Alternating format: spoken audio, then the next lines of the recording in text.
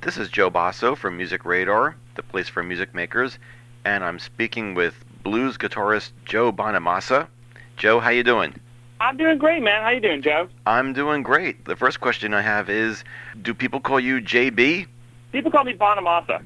There you go. That's my name. That's like my nickname around here. People, they just say, where's Bonamassa? I think it's cool. I like it. Actually, it's like my BlackBerry Messenger name too. It's just Bonamassa. Well, it's weird because there was a situation came up with my Gibson Les Paul signature guitar, where I wanted to do the serial number as JB001 and up to 300. But there's another man who plays guitar for a lot longer and a lot better than I do that is doing a Gibson thing, I think, and he shares the same letters. So I had to opt with Bonamassa as my serial number, which I dig. I think it's way cool. Now, who could this other JB be? Well, I don't know who that is. Maybe Joe Basso. Who knows? Unless they haven't told me something, I don't think I have a Gibson guitar, but... No, but it's like I said, they have something out in Japan that's kind of looks like, a blow-by-blow guitar, so that's all I'll say. Well, I'm from Jersey. I'm Italian. Well, I'll get on this for you. That's cool. Yeah, we're good. There you go, right, man. That is a New Jersey number. Let me move on to something else here, and that is the Music Live event that you're going to be doing in Birmingham, England soon. I'm so excited about that. It's our first show back in the UK. How do you feel about bringing the blues to the unofficial birthplace of heavy metal? It's actually, it's kind of strange. I am categorized as a blues guy, and I am categorized as, a blues musician, but I don't feel that, I'm having to shove a square peg into a round hole, right. Because my influences are so diverse, anything from classical music to Black Sabbath, and to bring it into Birmingham, England, terms.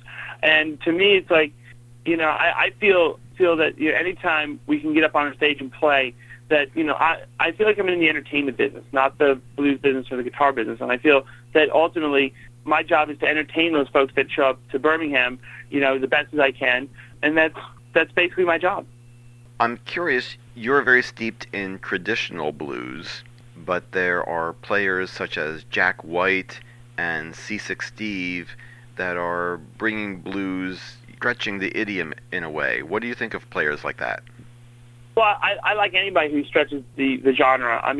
But like Jack White and C6 Steve and the guys from like the Black Keys and the North Mississippi All-Stars, I dig all that because, again, it's like, we don't drive the same cars as we did in 1929. Right. But the concept of the car is the same. It's like the concept of, the horseless carriage getting you from point A to point B without having to hook horses up to wagons is basically the same. But, my grandfather drives a Saturn, and it's a fine automobile, and that's, so to me, things evolve, but the concept of the music stays the same. The concept of the blues stays the same. But now you just have like guys like C6 Steve and who's virtually unknown in this country, but very big in England, and Jack White and the Raconteurs and the White Stripes, and all those guys, really doing something new and different and fresh, and that's why the kids are coming because, the music's dangerous and kind of has an edge again, which is something that the genre has desperately needed for years. Let's talk about your own Gibson, your Gold Top. How involved were you with the process? I flew down to Nashville and basically designing the guitar from the ground up. I was very involved with it, and I was going to do something like of that magnitude and staff it out to somebody. It was like this is I don't plan on having a child or breeding, so this is like the closest thing I have to a child, which is that's why I was very hands on. You have played various guitars through your career. You've played Strats. What made you recently decide on the Les Paul? Well, I've always played a Les Paul. I've had a Les Paul for probably 20 years. But, I always, again, it's like the pictures that people choose to use in magazines and stuff like that. It always was that bass boat gold Stratocaster. So people thought I was a Stratocaster guy. But I, in theory, only played that guitar 2 songs a night. The rest was either a Les Paul or a 335 or a, some kind of Telly. So that was the story about the Strat. I've always been a Gibson Les Paul user, even in the Bloodline days. But it was like, I guess the music I've been writing in the last 4 or 5 years has really kind of like lended itself to the sound of the Les Paul. Me as a player in the last 4 or 5 years has lended itself to the Les Paul. I mean, I think I'm more of an economical player. I try to get tones now that are more, bigger, rounder, more, human voice quality than that kind of strident Fender thing. And it's like, I've always strived to get those big, warm, Right. thick guitar Right. sounds, even when I had a Fender in my hand.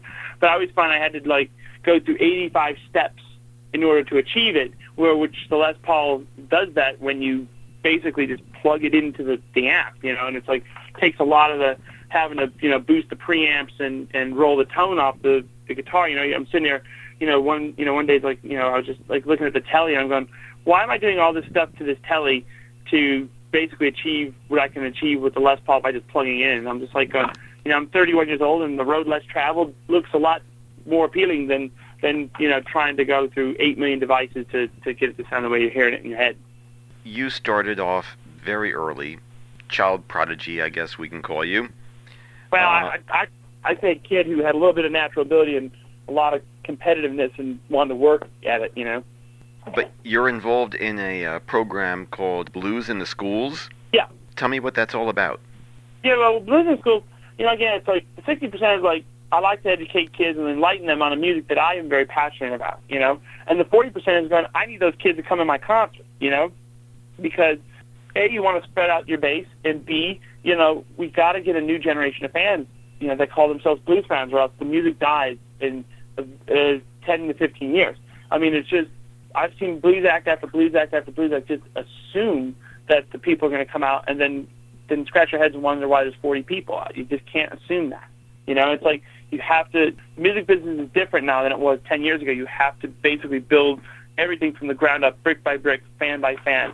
And you have to go out there and shake each and every person's hand and say, thank you for coming, and look them in the eye and say, and actually mean it. There's not the obligatory meet and greet, but the actual, like, I physically want to get my ass off this bus and go meet 50 people that are surrounding it right now because A, they've been standing in the rain, and B, I find it, I'm extraordinarily honored that they come every night, and I'm extraordinarily honored that not only do they come, but they bring their friends. And it's like, that's, the Blues in the Schools is all part of that, that campaign of going, it's retail politics, not to get overly MSNBC on you. It's retail politics 101. You just have to go out there and basically sell the name, sell yourself, and you have to go into schools and do that as well. I mean, that's really a part of it. And plus, when you can look a kid in the eye and go, hey, kid, do you like Led Zeppelin? Yeah, everybody loves Led Zeppelin. Everybody loves Jimi Hendrix.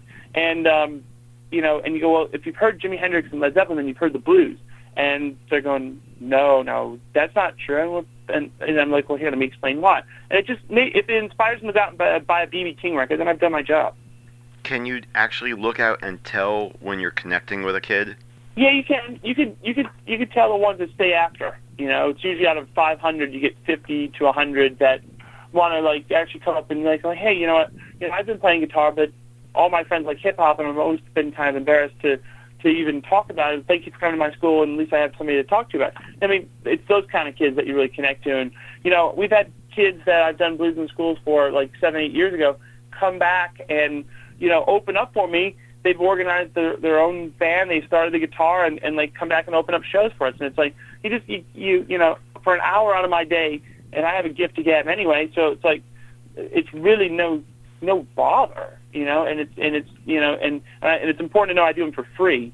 It's all part of giving back, and it's not always about the money, even though some artists think that. But it's like, you do them for free, and like, this kid may make a career of it in music, and that's an hour out of my day changed somebody's life. I mean, that's pretty heavy stuff. What is your opinion of the Guitar Hero and Rock Band games, which obviously are huge with the kids? I think it's great. I mean, it's better than listening to old Aerosmith and old Zeppelin tracks and Shadows Fall and Dragon Force than being force-fed the crap that's on MTV right now. I mean, it's just like, how many Super Sweet 16 parties and Lil Wayne records do we have to endure before somebody wakes up and says, hey, you know what, at the end of the day, does any of this music have any lasting impact? Does any of this music mean anything? And is any of this music actually creating a positive impact on society? And albeit I am a fan of some hip hop, the really creative stuff, and I think it's really, really a great genre. But albeit the cream doesn't always rise to the top there, and it's just like I just think the imagery and the whole thing is not to sound like an old man, but I just where's our Electric Ladyland of this generation? Where's our White Album and Eat a Peach by the Allman Brothers? The answer is there is none, because the bands who actually can play get forced in the underground because there's no exposure and there's no means to get their music out other than going door to door and tacking flyers on telephone poles. You obviously are known as a blues player, but you are a fan of many different types of music, as evidenced from your recordings where you quote bands like Deep Purple and Yes in some of your songs. Obviously you're a fan of prog rock. Do you ever see yourself making a non-blues album? No, I don't foresee myself ever making a record that changes what I do. I mean, I think we've stumbled upon a nice formula here, and this is who I am. I don't like concept records in the sense where, like, well, I'm going to have to force myself to not play my normal, or not do what I feel and comes to the top of my head. It's like I don't want to ever do like Joe does, standards records, or Joe does, not to be like a third person guy, but like Joe does the entire score to the HMS Pinafore. I'm never going to do that. I think ultimately. So unlike an Eric Clapton, who has done straight pop albums, you don't see yourself doing that. I think it's always going to be a mixture for me. I mean, and I think Eric Clapton, because he is God and will always be God, can pull that off because he's that freaking talented. I don't think I'm that talented enough to basically go one album's going to be pop and great pop, by the way, and then another album's going to be blues and great blues, by the way. I just don't think I have that in me. I don't think I have that inane ability to just jump from one bicycle to the next flawlessly and still maintain a level of quality to the album. Because I know you're a little pressed for time, we're going to get to some reader questions. Okay, awesome. Now, mind you, I Googled myself one time, and the Music Radar video that I did in, I think it was Cambridge or something like that, it's all over the place. It's like, thanks for getting that out there, and the exposure is pretty cool. No, you're big with our readers, man. Like, there was one guy who could comment and say I sound like Kermit the Frog when I talk. I'm like, well, I'm just as God made me, Well, you do sound like you've had some cups of coffee.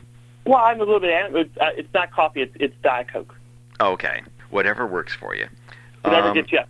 Yeah. A reader by the name of Eric the Weary asks, if you knew that someone like Jeff Beck or Eric Johnson was in the audience, how would that affect your playing? I always tell my tech, I go, if there's a famous person in the audience, like Billy Gibbons showed up to one of our gigs in Chattanooga, I said, if there's a famous person in the audience, wait till the end of the show to tell me, because there's just no way I can play the same way with those kind of people in the audience. I don't want to know they're there. I'm honored that they're there, but I can't waltz on stage going, Eric Johnson's in the crowd, and then you feel like kind of weird because you're stealing his stuff. A reader by the name of John Franco 888 wants to know what your definition of cool is. I think the definition of cool would probably be like Clapton in his Armani suits playing the blues, going, don't have to apologize for being who you are and looking good if you want to play the blues. My definition of cool is probably in same things, Muddy Waters back in the day, bottle of Johnny Walker Black and a tailored suit, at the Newport Jazz Festival, about ready to walk on stage. That to me is cool. The nonchalance of it all is the cool part of it. A reader by the name of Gary 110 wants to know, what amp settings do you use for tracks like Dirt in My Pocket and Slow Gin? I don't really remember. Basically, I will preface this conversation with this fact. Gary's probably obviously a guitar player, and I could hand Gary my guitar and my amp setup, and he'd probably manage a way with, working with for 20 minutes to make it sound like Gary, and vice versa. If Gary handed me his guitar and his amp setup, I'd probably be able to, within 20 minutes, make it sound like me. So that's why the guitar is such a cool instrument, because it's so tactile, and it's so based on, everybody's playing and their feeling and their hands and their just muscle structure and everything. But as far as amp settings go, I basically run 100-watt amps as loud as they can possibly go all the time, but without having them being collapsed and too gainy. So what you do is you get this massive amount of clean headroom that you achieve by that, and you just kind of vary the amount of gain by using your volume control. A reader by the name of UBT Guitarist wants to know what kind of things do you usually go over when you practice, and how much do you practice? I practice when I'm at home in California, and I practice stuff that normally I don't play live.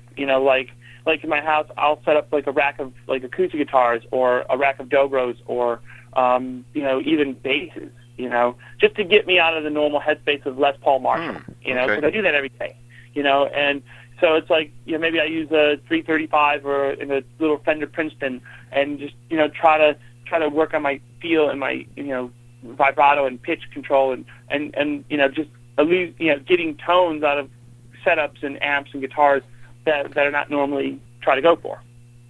LS Go Card 7 wants to know, and this actually relates back to what you were saying, whenever I try to solo, I feel like I'm playing the same pentatonic licks, and it just sounds scalish. I was wondering if you had any advice on breaking out of this rut. Stop playing for a week. I think that's the best way to break out of a rut. Just put it down, put it in the case, forget that you're a guitar player. Go rent a four-wheeler, go rent a bicycle or get on a bike and just ride, and forget your guitar player. Come back to it a week later and again have a new headspace. But the worst thing you can do is sit there and beat your head against the wall and try to. And it may not be a week; it could be 2 weeks or 3 weeks or whatever, or 2 days. Just go back to it when you're re-inspired. A reader by the name of Tom Shambolix wants to know what you think the advantages are, tonally or comfort-wise, in the way you string your Les Pauls back over the tailpiece fashion. First of all, I have to give credit to Jimmy Page and Billy Gibbons for that, because that's the thing that I saw. I saw that's the way they were stringing their guitars back in the 70s. For me, the tonal advantage is probably 4 or 5%. It's not a huge advantage, but you're able to screw the stud down to the top without sagging your bridge. That's a good advantage, and it also decreases the angle in which the strings go over the bridge, thusly making the guitar feel slinkier. So when you use 11 to 52s, you don't feel like you're playing on telephone cables. And I think you do get an advantage with 11 to 52 string nickel wound, because I think you do get a thicker bottom and a rounder non-wound string. So that actually is I think a real advantage. The other thing that I do find with that setup is that you don't have that really weird feeling when you go to mute the strings down by the bridge, where you have this tremendous angle, and it just feels like your hand's falling off the back. You kind of have this nice rounded curve and more of a it's just more inviting feel to play. A reader by the name of Keith M wants to know, have you ever plugged straight into the amp and thought, this is the sound for me, with no pedals and no additional amplifiers? No. I'm not a pedal guy either. I don't use the overdrive pedals. There's not one amp that's made by anybody, and that's why I have a lot of friends in the boutique amp business. And generally when they approach you, go, this is the ultimate end all be all, I go, well, maybe for somebody else, but not for me, because you cannot make an amp that does both the high end, the bottom end, and the mids at the same time. It's not going to happen. There's not enough power in the world to make that happen. I think there are some great amplifiers, and there's some great amps that I could plug straight into and get a sound out of. But if the words end all be all, or this is the sound for me, it's not going to happen. There has to be a mid-range amplifier. There has to be a top and bottom amplifier. There's just no way you can get that kind of thing with one amp. And lastly, a reader by the name of Peter Jan wants to know if you can recommend a good budget amplifier for him. Yeah, well, I was just talking about this online the other day. A cool amplifier that I found for $200 was a Marshall Classic Lead 30, which is a late 70s solid-state single 12 30-watt combo. But why would you want to buy that for $200? Well, if you really get down to it, the inputs on them are FET gain. Now, when you drive the clean channel on a FET gain amplifier, it sounds very Dumble-esque. It has that hyper articulation, hyper kind of like compressy, yet it's saturated, yet there's a focus in the middle. And that amp was $200. Out of the box, I like AC30s. I don't know if that's a budget amplifier. It's like $1,000. Out of the box, I like some of the little orange Tiny Terror for a little practice amp. That's a pretty good amp out of the box, and I think that's only $400. What else can I say as far as budget amps? I think anything that that's Silvertone made back in the 60s with 6V6s and has 20 watts, or old Gibson amps. You can still pick up for $300-400. Those are cool vintage budget amps, underpriced in the market. Old Supros and National amps with the 3 panels that are $400-500, underpriced in the market. You don't have to spend $1 million to get good stuff. So lastly, I have a question of my own. Sure. I knew Danny Gatton back in the day when he used to come up and play in New York City. I used to go see him, and I was just completely bowled over. And you played with him when you were just a kid, which is astonishing. What are your memories of Danny Gatton? My memories of Danny were he was my best friend, my guitar buddy. We talk amps, we talk tellies, and just everything in between. He was a guy. He pulled me aside and say, "Bonamassa, you don't know anything about jazz. No, you don't know anything about country. You don't know anything about real rock and roll. I'm not talking about Led Zeppelin. No, we're talking about like Chuck Berry and right. and Gene Vincent and the Blue Caps and Buddy Holly and all those greaser bands from the 50s. You don't know anything about that. You don't know anything about rockabilly. You don't know anything about bluegrass or what's the difference between Wes Montgomery and Charlie Christian. I'm like, all of a sudden my world went from mono to stereo in a big hurry. Right. And here was a guy with we sit outside the Cat Club, not to use a New York City reference, but he'd play the Cat Club or the Bottom Line or Tramps or whatever he was playing. We just sit out in his Winnebago and he'd go, "Here, kid, try this." And he'd play Scotty Moore's 295 and I'd play his telly. And he'd just show me a riff and I'd go home for a couple weeks and then come back and see him and then I'd show him that I learned it. He's like, "Well, what'd you learn?" And most importantly, you learned the riff, but you learned why the riff was played in the first place. And that was the whole big thing. It's kind of he got me into getting into guitar players' heads and really kind of making it, it's one thing to play a riff, but why'd you do it in the first place? It's like if a tree falls in the wood, does it make a sound? Kind of like theory, in reality kind of thing. So, but that is, one of the things for me that I learned from him, and just the fact that he was a nice guy, best guitar player in the world, a nice guy, the nicest guy in the world. That's the kind of person he was. Joe, it's been great talking to you. Thank you, sir. I've actually had a blast, and it's I'm really honored that there's people in Music Radar are digging what we're doing. We're just trying to just be honest with ourselves and make the best records and put on the best shows we can, and that's it. I should mention that you do have a new album out, which is called Live from Nowhere in Particular. That is the title. Where was it recorded? Because it doesn't say on the credits. Well, that's what the whole ever-loving point of saying Live from Nowhere in Particular is. I know. I'm looking through the credits. I'm like, okay, where was this track? Where was that track? And it doesn't say.